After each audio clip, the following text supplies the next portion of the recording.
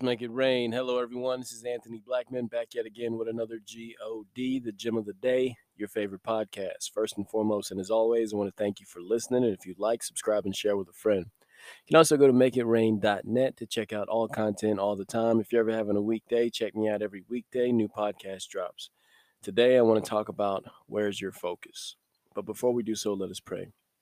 Dear Heavenly Father, we thank you for going before us and setting our crooked path straight. Thank you for everything you do. In Jesus' name, amen.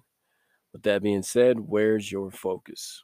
Well, I'm going to speak from the heart because we were having a conversation the other day as a family. My daughter was having a pain, like a sharp pain, and me and my wife had experienced something similar before.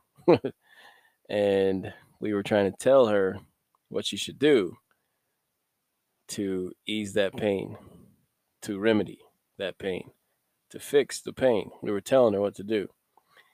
And her response was, I wasn't listening because I was focused on the pain. Think about that. She's like, well, I didn't do that. I wouldn't listen. I didn't hear you guys. I was focused on the pain. It hurt too much. In a spiritual sense, a lot of us are focused on the pain. We're not listening to what God said in the situation. We're not listening to our peers when they're giving us things of God. When we're fellowshipping, we're not taking anything in because we're focused on the pain. We're not walking by faith, we're walking by sight in what we see. And what we see is pain. Where's your focus? If you're focused on the negative things, on the things of the world, you're going to continue to struggle. It's going to continue to hurt. But when you remember and revert back to what God said, hear Him and actually listen, take in those words, that's what gives you the strength to overcome. That's what eases the pain.